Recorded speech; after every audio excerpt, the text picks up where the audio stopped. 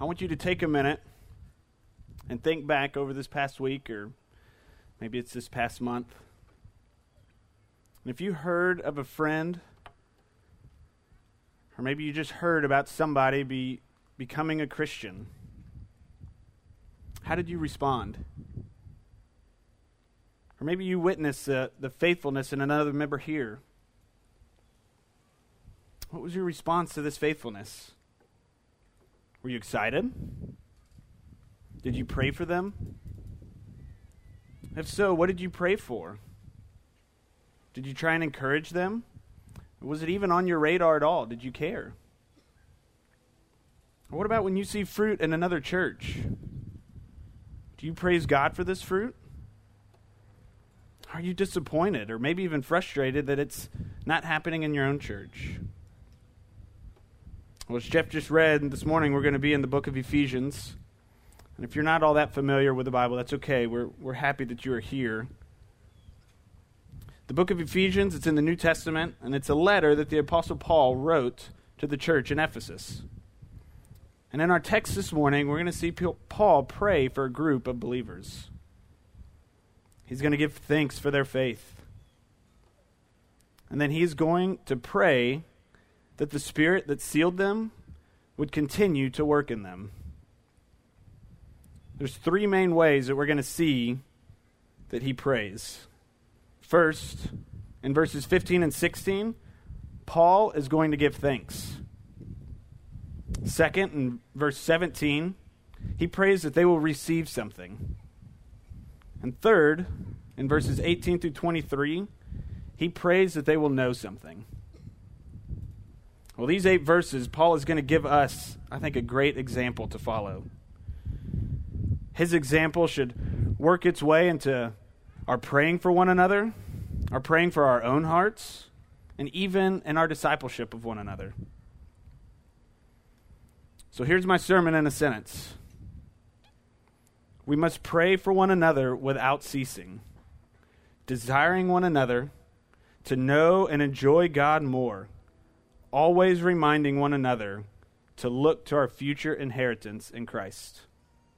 Let me say it again. I know that was kind of long. We must pray for one another without ceasing, desiring one another to know and enjoy God more, always reminding one another to look to our future inheritance in Christ. Well, let's start here at verse 15 and see what Paul is thankful for. He says, "For this reason, because I have heard of your faith in the Lord Jesus and your love toward all the saints, I do not cease to give thanks for you." So Paul begins with "for this reason." And to know what he's talking about, we got to look back to this previous section, verses 3 through 14, but really more specifically 11 through 14. They show us this reason.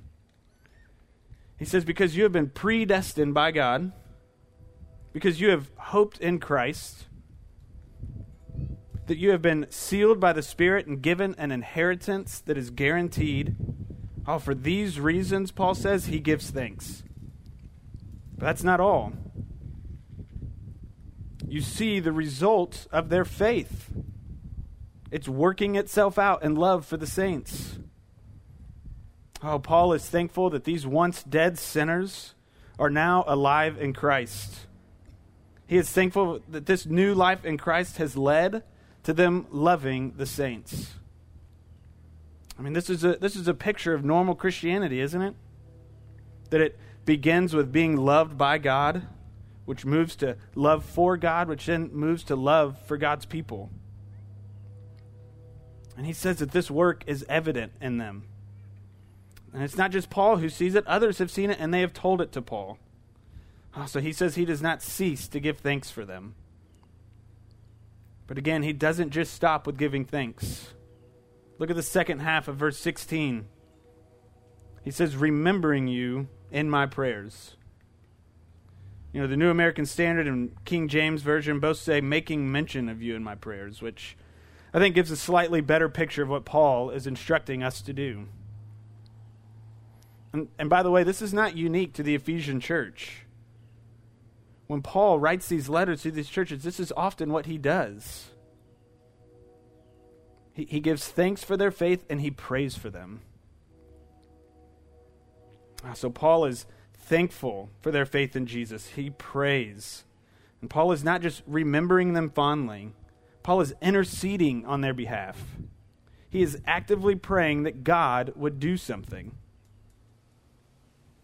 So Paul's thankfulness for their faith leads him to encourage these believers that they are on the right course. And Paul prays that they would remain on this course, always moving forward, never being content with where they are spiritually.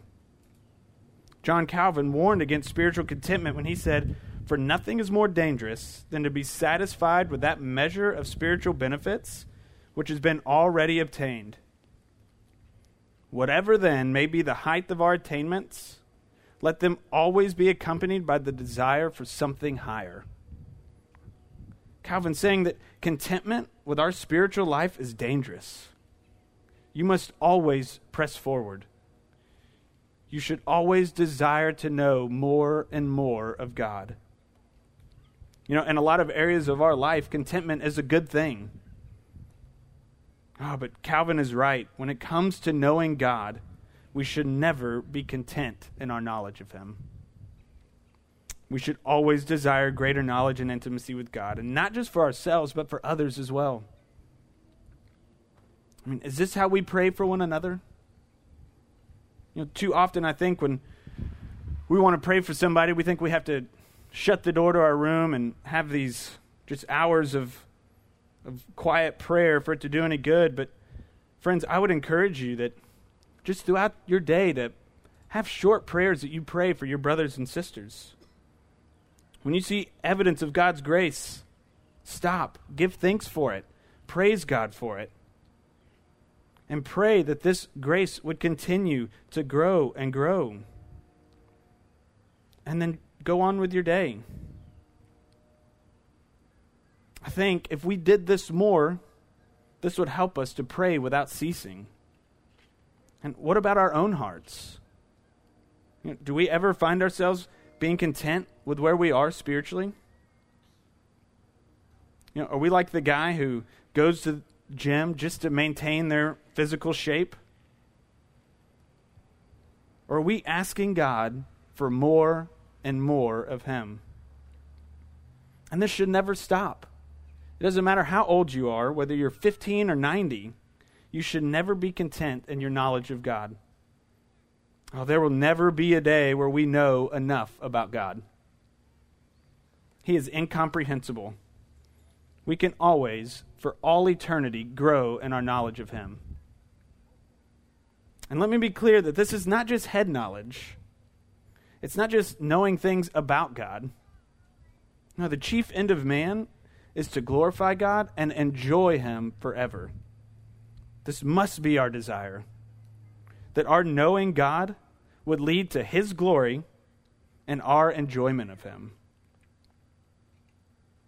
Well, so we have seen already that Paul is thankful for these Ephesian believers. And he doesn't just stop with being thankful. He intercedes on their behalf. He actively prays that they would know God more. And Paul is going to tell us more specifically in these next few verses what he prays for.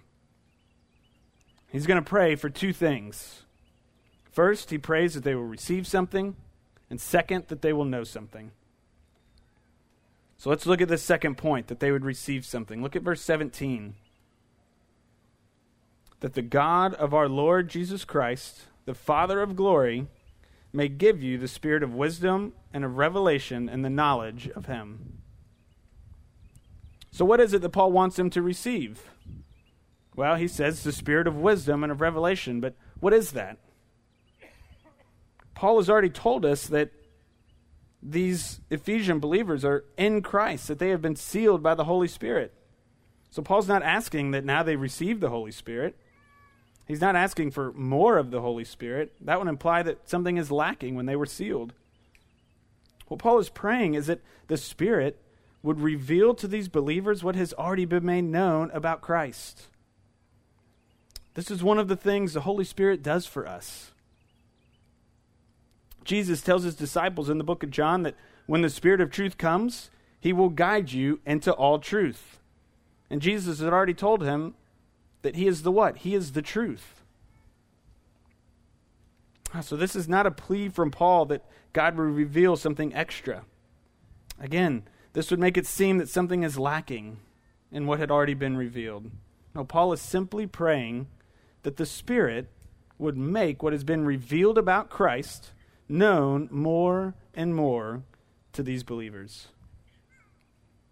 Again, Calvin comments on the work of the Spirit saying, "To the Lord opens them, the eyes of our hearts are blind. To the Spirit has become our instructor. All that we know is folly and ignorance. Till the Spirit of God has made it known to us by a secret revelation, the knowledge of our divine calling exceeds the capacity of our own minds." I mean, basically, he's saying, without the Spirit, we can't know God. And Paul prays that this Spirit of wisdom would open the eyes of their hearts into knowledge of God. So when we are saved, the Spirit opens the eyes of our hearts that we might see the one true God for who he truly is, and that we might see ourselves as we truly are. But then after conversion, the Spirit continues to work in us. He gives us greater insight into God's revealed word. He stirs our affections for him. He deepens our relationship with him. Oh, brothers and sisters, this should be such an encouragement to us. Paul is not talking about some extra blessing that we receive from the Holy Spirit. He is telling us what every believer has when we become Christians. You have God, the Holy Spirit. He is at work in you. He is giving you wisdom and insight into God's revealed word, leading you again to greater knowledge and enjoyment of God. So again, up to this point, we've seen the thankfulness of Paul. We've seen that he is thankful for their faith and their love for the saints. Oh, and it leads him to pray. He thanks God for their faith. He prays that they would actively work in him, that they would receive his spirit of wisdom and of revelation, that the Spirit would open their eyes to the truths of the revealed word. And he prays that this wisdom and insight would lead to enjoying God more. And now we get to our third point in this prayer. And that is that these believers might know something. And we're going to see that Paul really prays specifically that they know two things. First, that they would know their hope. And second, that they would know the power of God. So let's look at the first thing Paul wants us to know. In verse 18, he says, "Having the eyes of your hearts enlightened, that you may know what is the hope to which he has called you, and what are the riches of his glorious inheritance in the saints." So Paul begins this verse with, "having the eyes of your hearts enlightened." Well, this is just a continuation of what he was praying, that we would receive the spirit of wisdom and of revelation. He is praying that this Spirit would enlighten the eyes of their hearts. Paul is wanting to make certain that it is God who reveals things to us. It is God who imparts wisdom. It is God who enables us to receive these things by enlightening the eyes of our hearts. Oh, brothers and sisters, this is why we must follow this example of Paul here. If we seek spiritual maturity for ourselves and for others, we must pray that God would reveal and enlighten our hearts. We will not grow in the knowledge of God the way we should if we do not pray that God, by his Spirit, would reveal wisdom and enlighten our hearts. It is God and him alone that brings about spiritual maturity and the knowledge of him. But Paul does not stop simply having their hearts enlightened. No, he prays that they would be enlightened to know things. And first we see that he prays that their hearts would be enlightened to know the hope to which he has called you. And to know our hope is to be looking forward, is to look to that day when we will be in the presence of God. I mean, we do this all the time, don't we? I can remember as a kid, I got through the school day always looking forward to something else, to the lunch break, to recess. I mean, I think oftentimes we get through our work weeks this way. We look forward to the weekend. But how much greater is it for the Christian? We get to look to that day in which we will be in the presence of God. We will be holy and blameless because we are in Christ. Paul is not merely telling us just to look to the future, though, is he? He's calling us to look to eternity.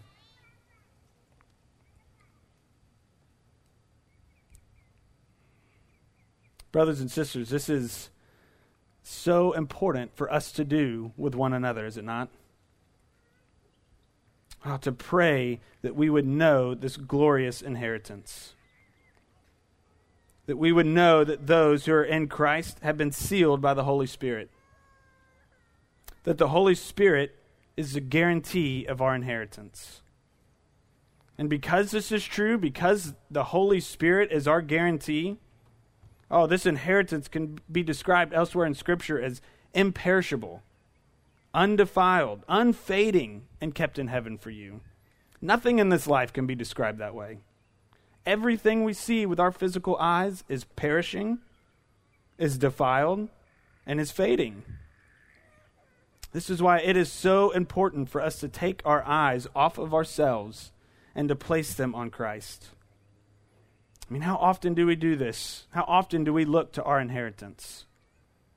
In our discipleship relationships with other believers, how often do we remind them to look to eternity, to see this glory and inheritance that awaits those in Christ?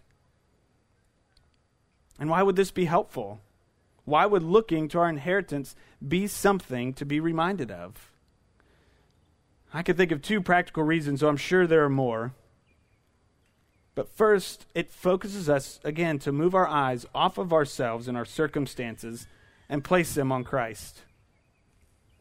The author of the Hebrews tells us to do just that. He says, since we are surrounded by so great a cloud of witnesses, let us also lay aside every weight and sin which clings so closely. Let us run with endurance the race that is set before us, looking to Jesus, the founder and perfecter of our faith, who for the joy set before him endured the cross, despising the shame, and he is seated now at the right hand of the throne of God. Consider him who endured from sinners such hostility against himself, so that you may not grow weary and faint-hearted. He is telling us to be able to run this race unencumbered by sin. We must look to Christ. This idea reminds me of in Pilgrim's Progress, where Christian, when he leaves the city of destruction, he leaves with this burden on his back, which represents sin and his depravity. And so he leaves and he just feels the weight of this burden. And it's not until Christian looks to the cross, that he looks to Christ, that this burden falls off.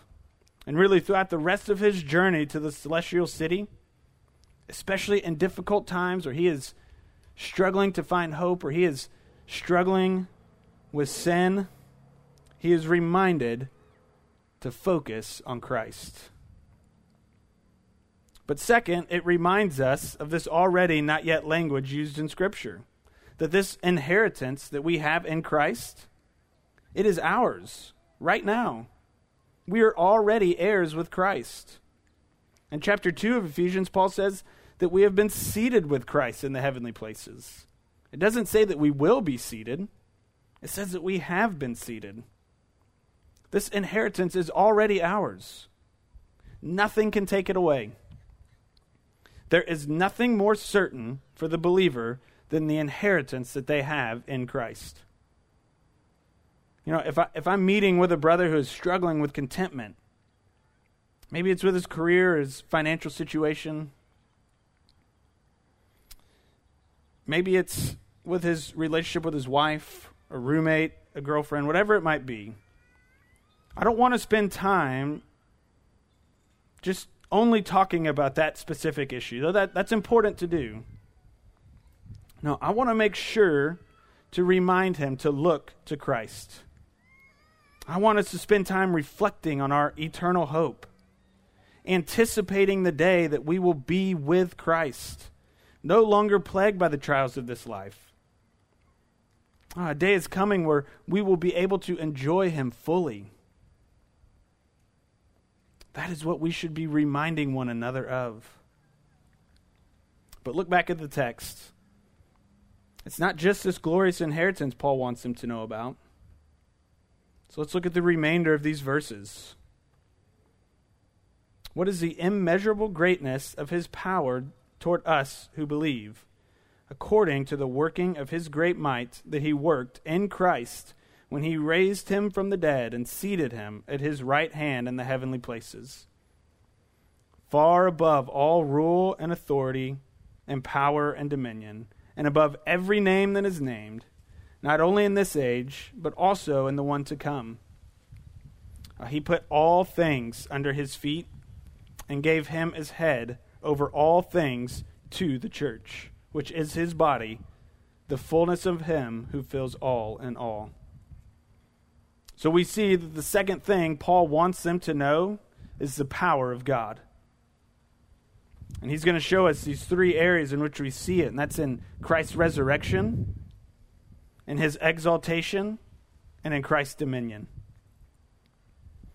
Now, when you think of the power of God, what do you think of? You know, I tend to think a lot of times of God's creation. He created everything with his word. He created mountains and oceans just by simply speaking. I mean, he created things so complex that some of our smartest brains still can't even comprehend them. Yet, that's not where Paul goes when he wants these believers to know about the power of God. Now, first, he wants them to see the power of God in raising Christ from the dead, and conquering sin and death for good, doing away with it completely. That, Paul says, is power. And second, we see his power by Christ being exalted to the Father's right hand. All through Scripture, this is a place of ultimate power and authority. Jesus sitting at the right hand of the Father after finishing his atoning work on the cross. It's a sign of completeness. It is finished. And now he sits in his place of power and authority. And finally, we see he's been given all dominion, that everything in heaven and on earth is placed under his feet, that there is no name in heaven or on earth that is greater than the name of Jesus. His dominion stretches through time, past, present, and future. It is over both the physical and the spiritual. Jesus Christ is the power of God, and there is none like him. You know, if you're here this morning and this sounds unfamiliar, I simply ask, is this the Jesus that you've heard of? Is he the Son of God who came to die for the sins of his people? But as we have seen, he did not stay dead, that he rose again from the dead, conquering sin and death by the shedding of his blood. And after he arose, he ascended to heaven to sit on the rightful place of authority. That this Jesus that we have seen this morning has been given all rule and authority, all dominion. Oh, and friend, it doesn't stop there. Scripture tells us that Jesus is coming back for his people. And that when he does, every knee will bow. And I pray that right now, if you don't know him, if this Jesus that we have seen this morning, if you don't know him, I pray that you would trust in him. I pray that you would come and find me, find another member here. Talk to us about what you have heard this morning.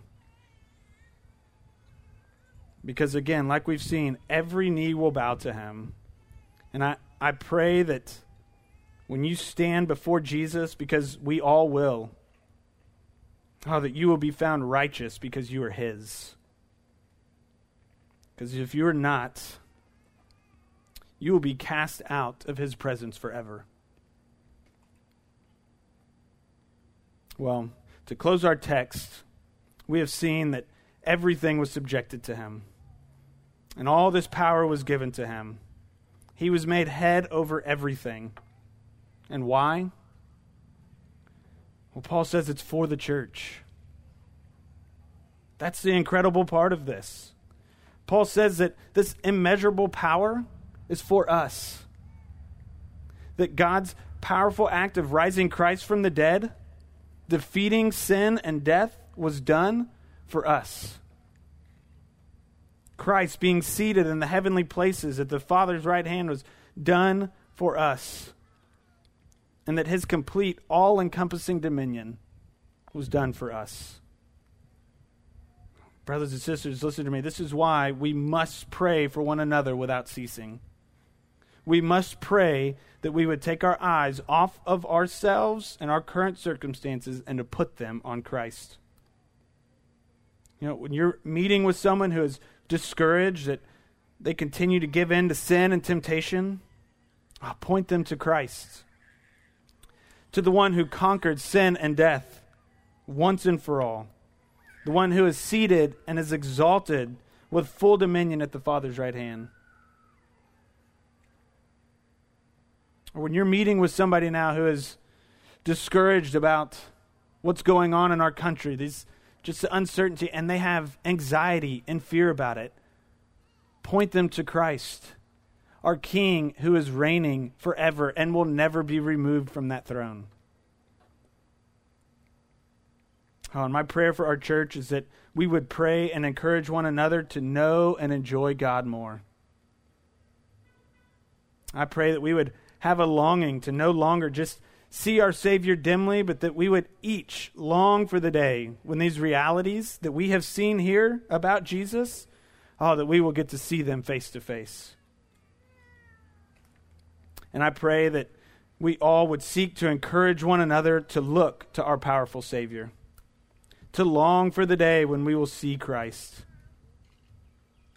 So friends, when you hear of someone trusting in Christ, pray for them. Give thanks for the Spirit's work in their life.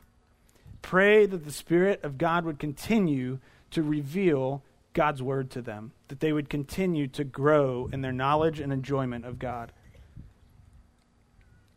When you hear or see the fruit in another church, give thanks for this. And pray that they would continue to grow in the knowledge and grace of God. And pray that we would be faithful to fix our eyes on Christ, and that we would eagerly anticipate the day that he returns and we see him face to face.